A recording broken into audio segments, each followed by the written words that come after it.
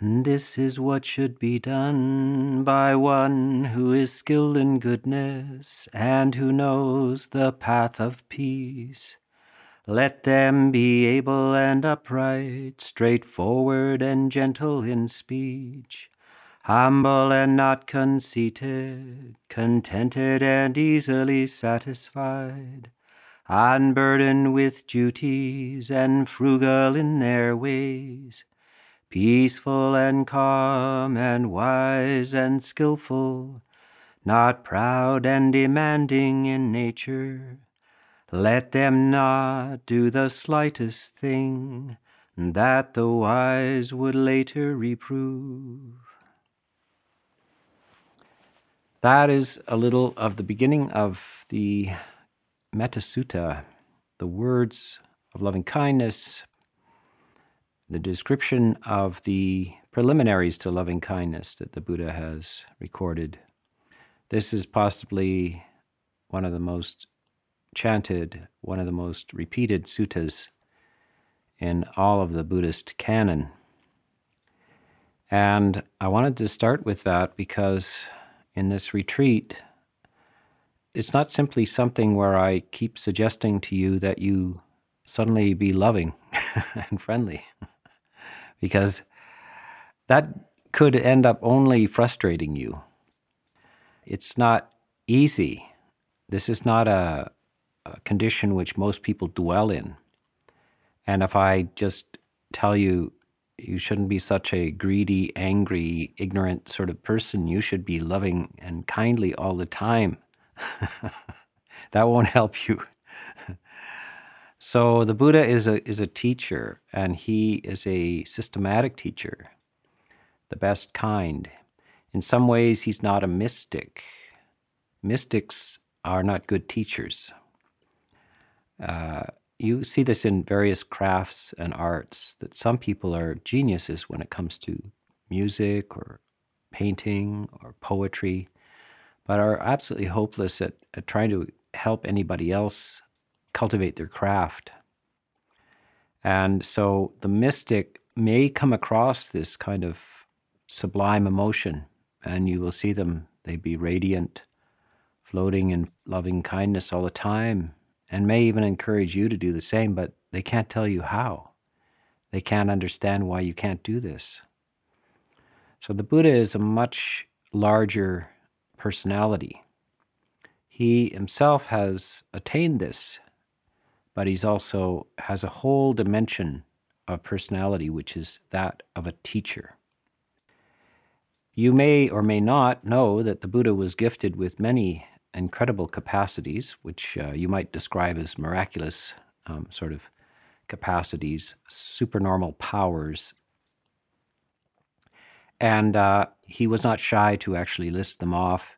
And a number of his disciples, and indeed a number of other people in human history, have had exceptional capacities. It may stretch credibility to talk about some of them, but certainly we see that certain people have an incredible capacity at mathematics or physics or music, or some have incredible memories, such as the capacity to remember every minute of their lives, perhaps from the age of 2 on. Now, most of us can't remember 98% of it. It's gone.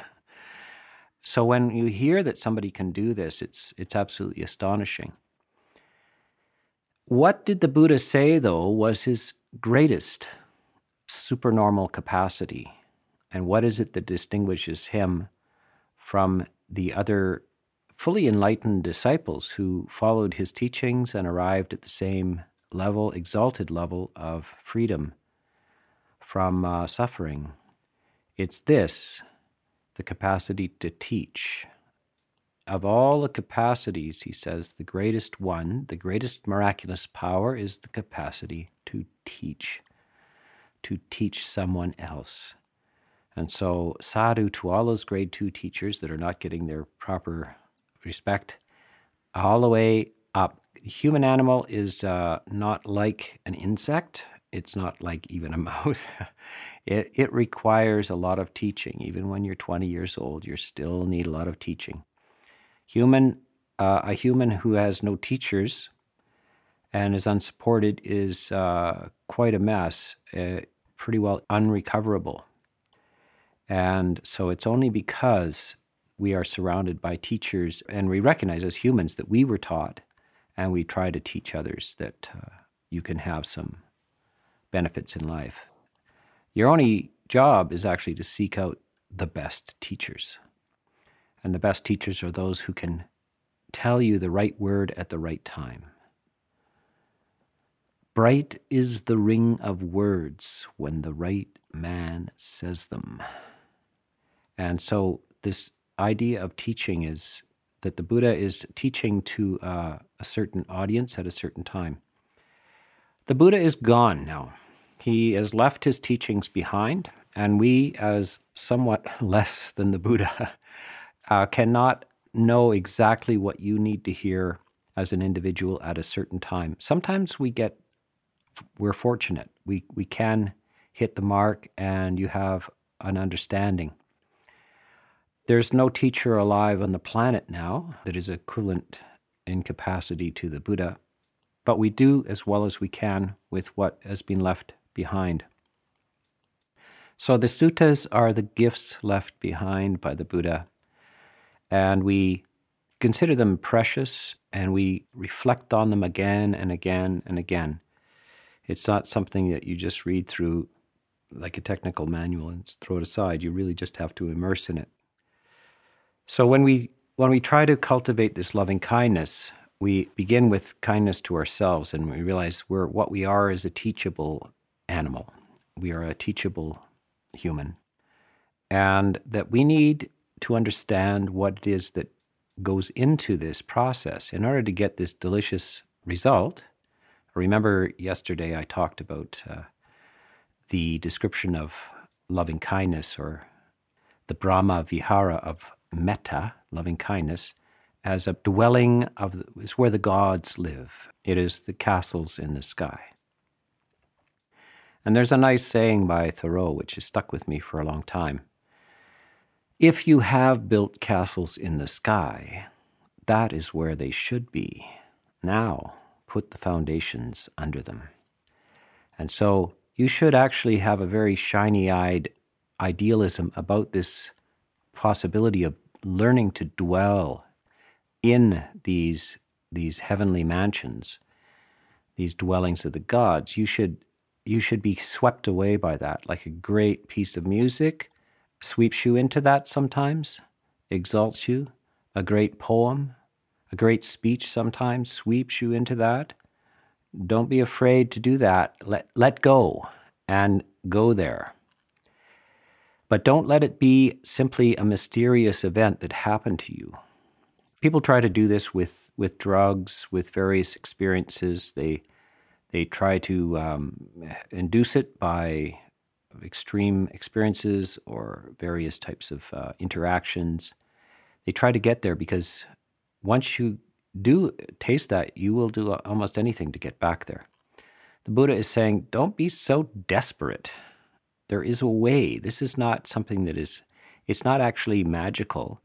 It's something that you have the capacity to do, but you need to find out how to do it. So yesterday I talked about what is loving kindness. What is it? And today I just want to talk about how. How do you do it? And so this is the map the Buddha gives and the instructions for building the foundations for this sublime emotional experience. And this is the first part of the Loving Kindness Sutta. There's only a handful of suttas, really, that the Buddha has left behind, although it's a huge mark of Buddhism, is that loving kindness is the most profitable, the most beneficial, the most productive of all of the emotions. There is only one, is in the entire universe, is only the second to one further, and that is a glimpse of impermanence, of anicca, dukkha, anatta, the insight into which leads to ultimate freedom. Loving kindness is the most bountiful and productive, the greatest return on investment. It will give you an abundance now at every moment that you're in it, and it has repercussions in the future. So it has enormous, actually incalculable kind of results to it. And the Buddha goes on and on about this. And it doesn't take much. If you can generate this for a few seconds, it has enormous results, the kind of energy that atomic energy contains. The Buddha talks about, he says to the monks that, if you're living as a monk, lay people are supporting you. They're feeding you every day. They give you the basics of your life. And if you're not practicing, or if you have not attained some degree of enlightenment, then you're living in debt.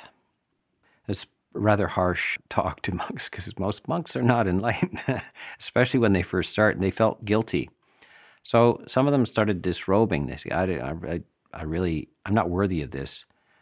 I'm not worthy of being fed and given all my things, so I better just chuck it, because I don't think I might make it. So the Buddha gave another teaching. He said, monks, if you can manage to generate true loving kindness for the amount of time of one squirt from the cow's udder, like a shot of milk, then you are debt-free. You can live the rest of your life receiving alms and support from lay people and not feel guilty. Just one squirt. That's about a 1 second or so, 1 or 2 seconds. Most people haven't milked a cow. I haven't milked a cow. But it was a common enough experience at the time of the Buddha that he used it. And it's a very beautiful simile, because it's one squeeze of milk. And of course, people were living on this. The calf lives on the mother's milk. The human lives on the mother's milk. It's really one squeeze of loving kindness, because loving kindness is nourishment for the human. You cannot live, your mother has to nourish you. You live from your mother. And so if you can generate this for one couple of seconds, you're free. So that's the abundance that this generates. So also in this whole retreat, which goes on for 10 days, if you can pull off a few seconds of real loving kindness, see what happens. See how it changes your life. See what the repercussions are. So look forward to that. It's not necessarily that you'll float through the 10 days maintaining it, although I wish that you would. And beyond that, but even if you can find your way in there for a few seconds, the amount of positive energy that generates within your consciousness structure, within your body and mind, is incalculable. It's really hard to put figures and numbers on the return on your this investment, which you don't have to have any money to do this.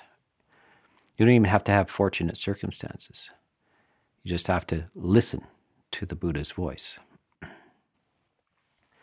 So this is what should be done. This is telling, the Buddha is saying, it's not something that you just fall into. This is what you should do. This is the proceedings. Here's how you start. This is the actions that follow. By one who is skilled in goodness. So right off the bat, actually, you can't expect this to arrive if you're not skilled in goodness. If you are only clumsy and unskillful, what is unskillful?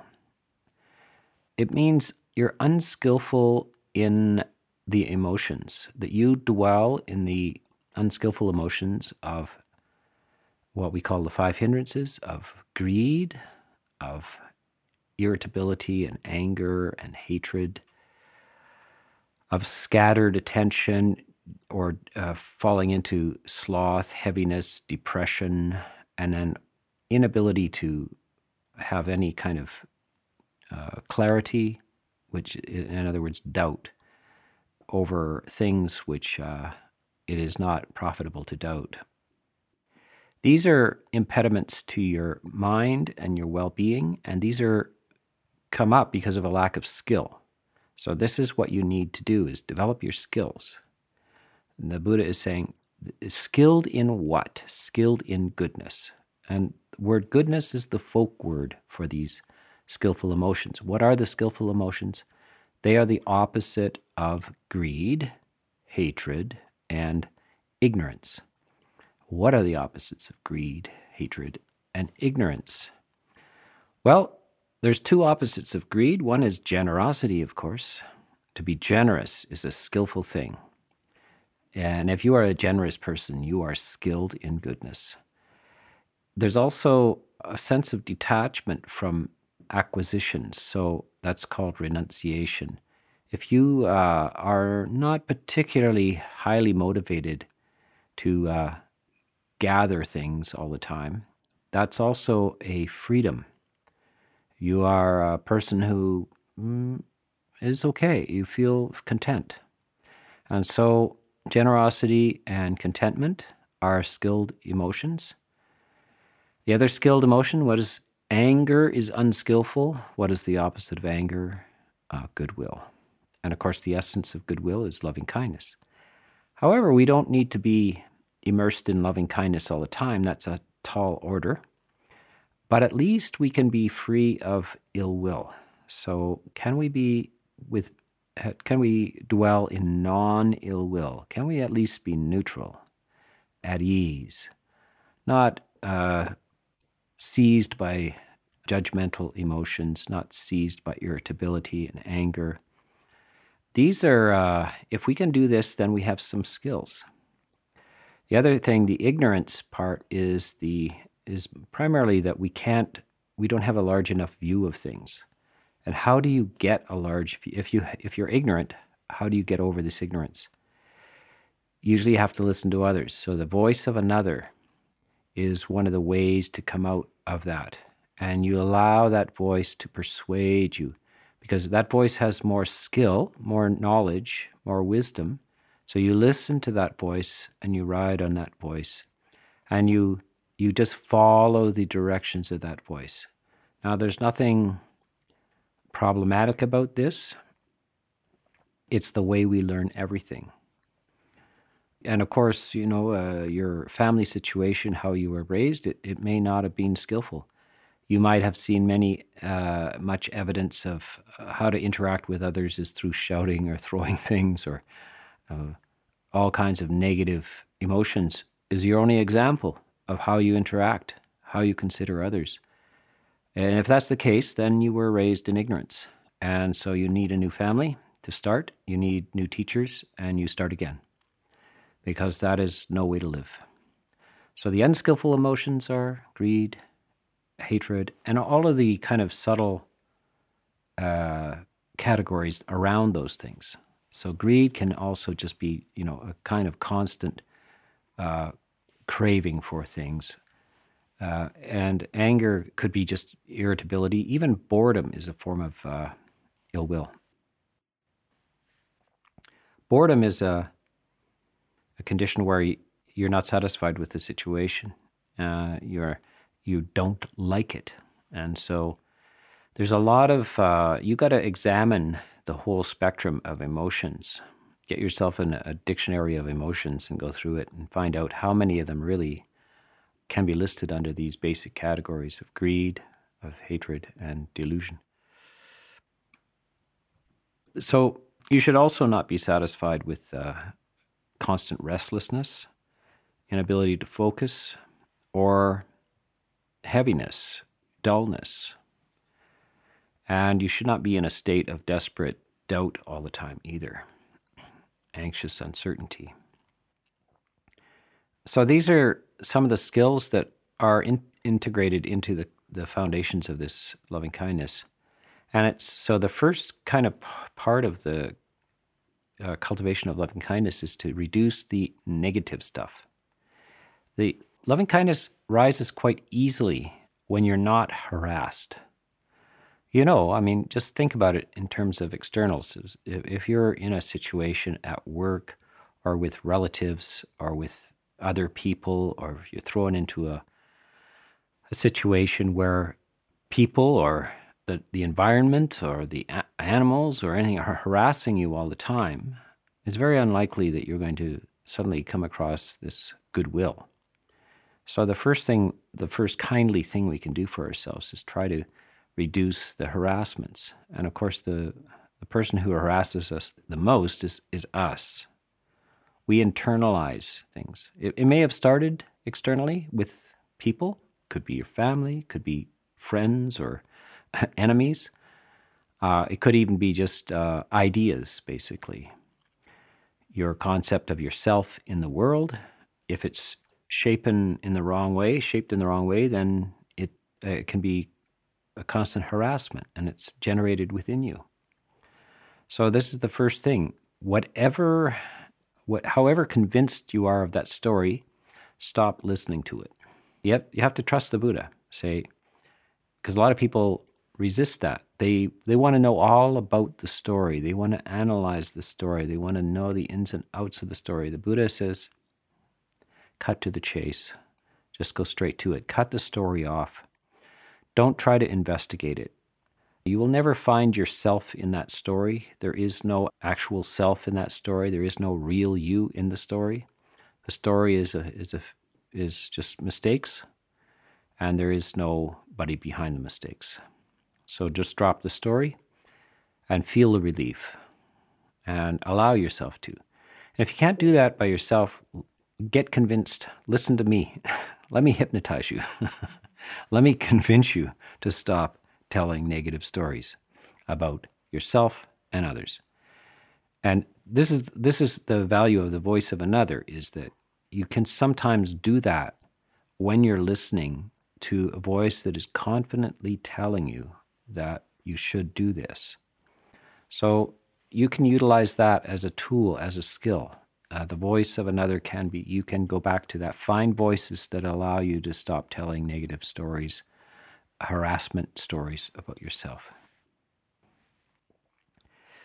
So the next is one who knows the path of peace. So this is the first little bit of this sutta. This is what should be done by one who is skilled in goodness and who knows the path of peace. It's a very loaded first three lines there. And who knows the path of peace. Guess what the path of peace is? I can't hear you. The Eightfold Path. Yes, that's right. The Eightfold Path is the path of peace. And so what do we understand by this? Is that loving kindness, when we speak of metta, it is Buddhist metta. It's not just any kind of love. It's Buddhist love. And this, I sometimes give whole courses on mindfulness, and the first thing I say is there isn't any course on, I'm not teaching a course on mindfulness, I'm teaching a course on right mindfulness. Right mindfulness means it's one of the parts of the Eightfold Path. It's mindfulness in a context. So loving kindness also has been pulled into the Eightfold Path. It makes a lot more sense. You'll have a lot better chance of developing it if you know that this is a component of a path. So we started with skills in goodness, and that is not separate from the Eightfold Path, because the entire Eightfold Path is about skills in goodness. Sometimes we put it into three parts: sila, samadhi, panya. And the sila are skills, moral skills, skills of speech, skills of action. Skillful speech and skillful action are sila, a virtue. And then this allows the arising of the samadhi mind. And it's better to talk about the samadhi heart, the samatha heart within you, the serene and clear and focused heart within you. It has arrived at serenity and clarity within you because it is not being harassed. And the preliminary to this is the skill of goodness, this sila. And what results from this calm contained, serene heart within you, wisdom arises. What is the wisdom? How you can maintain this, how it arises, how it is maintained, and how it is ultimately deepened and brought to perfection. What is the perfection, by the way? It's when you're free and you will not go back. That's the perfection. So this is pretty loaded, the first few words of this sutta. And so you may have thought you were just going to do a little thing on loving kindness, but now you're into it. We've opened up a whole continent to explore. Don't think of this as too much to do or study. It's actually delightful. Welcome. Welcome to a whole world in itself. So the Eightfold Path contains loving kindness, and loving kindness contains much of the best of the Eightfold Path as well. You'll find as we go through this that you will see the connections that are being made.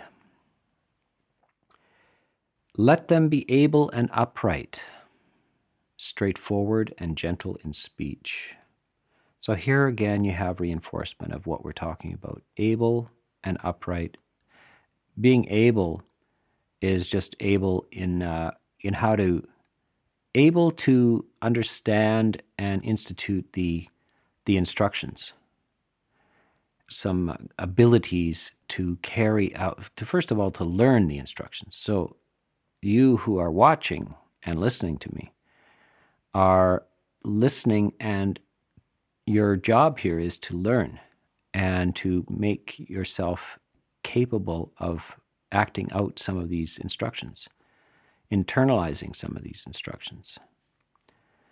Being upright is just another word for being a moral and trustworthy person. And this is something very important to give yourself a definition of yourself as this upright person. A lot of people don't quite understand this, that being upright is liberating. A lot of the trivial, shadowy edge of morality stuff is because we're dealing at a too trivial level. People, they'll steal a pen from work or some trivial thing from work because they work for a big corporation and, they got all this stuff and they're manipulating you anyway. And so I'll take a few paper clips or something, just like, does the upright person do that? Are they convinced by that argument? No. They say to themselves, it is beneath contempt to need to take back these little things. If it's not given, I don't take it because it's beneath me. It's simply beneath me. These are trivialities of the world I shall not indulge in. My clarity, my lightness of being is far too valuable to be trivializing with any of this stuff. I just don't need that stuff. You are now acting as if you are a king or a queen, that you are above all this, and it's only by thinking of yourself above all this that you ever can be above all this. If you're for sale for an extra paperclip, are you a king or are you a peasant? You are a peasant. Lift yourself up, my friend. Be upright. So this is the holding yourself. This is the Buddha talked. The human walks around upright. The animal walks horizontal. You are upright. You stay human. And that's how you qualify for humanity, not by the fact that you walk around on two legs, but by that you're upright in your sense of virtue and morality and your interactions with other people. That is how you become a human. And to be truly human is to be royalty, is to be noble. So if you want into the aristocracy, all it is it's a mindset, right? And even if you're You see people who are born into wealth and so forth, but they're not noble. They're still looking for pennies, looking for the edge of morality, and they're in the shadows and so forth. This is because they can never be truly of the royalty. Because royalty is not about possessions, eh? It's being above possessions. Straightforward, that is not having secret agendas all the time, especially manipulative agendas. Sometimes you can have a secret agenda, and that is that you're going to help a person. You're going to encourage them. You're going to bring them along. And you think, well, I don't want to tell them this. I want to bring them along. Then they'll enjoy this. And because they might be resistant if I tell them I'm going to bring them along. So certain concealed agendas are all right, but you have to be straightforward with people, not manipulative in a negative way or manipulative to try to get something out of them. And finally, gentle in speech. And this gentleness of speech is very interesting because it feeds back. So, without a gentle heart, you really can't find out what gentle speech is. Certainly, if you can't generate this positive emotion of loving kindness, then you should actually memorize how to speak or learn sentences that are appropriate. But it's still like memorizing dialogue in a play. How are you ever going to be spontaneous and just say the right thing at the right time? Ultimately, it's only when you get loving kindness. Loving kindness is the source of true right speech. In the meantime, you can act as if you have loving kindness. By the way, that's not a bad thing. Before you can really do anything, you need to kind of, in a wooden way, go through the steps. Even when you learn to dance, you have to put your foot this way and that way. There's no dancing at first. You just have to learn how to make the moves. And eventually, it turns from a dry exercise into the dance. And then you feel it. So this is part of this cultivation of loving kindness and right speech. We go through the motions. We don't always feel it. Be prepared not always to feel it. It's a dry exercise sometimes until the tap opens and loving kindness gushes out. And right speech gushes out. Right speech gushes out from loving kindness. But before that, you need to at least attempt to act as if you have loving kindness and attempt to speak as if you have loving kindness.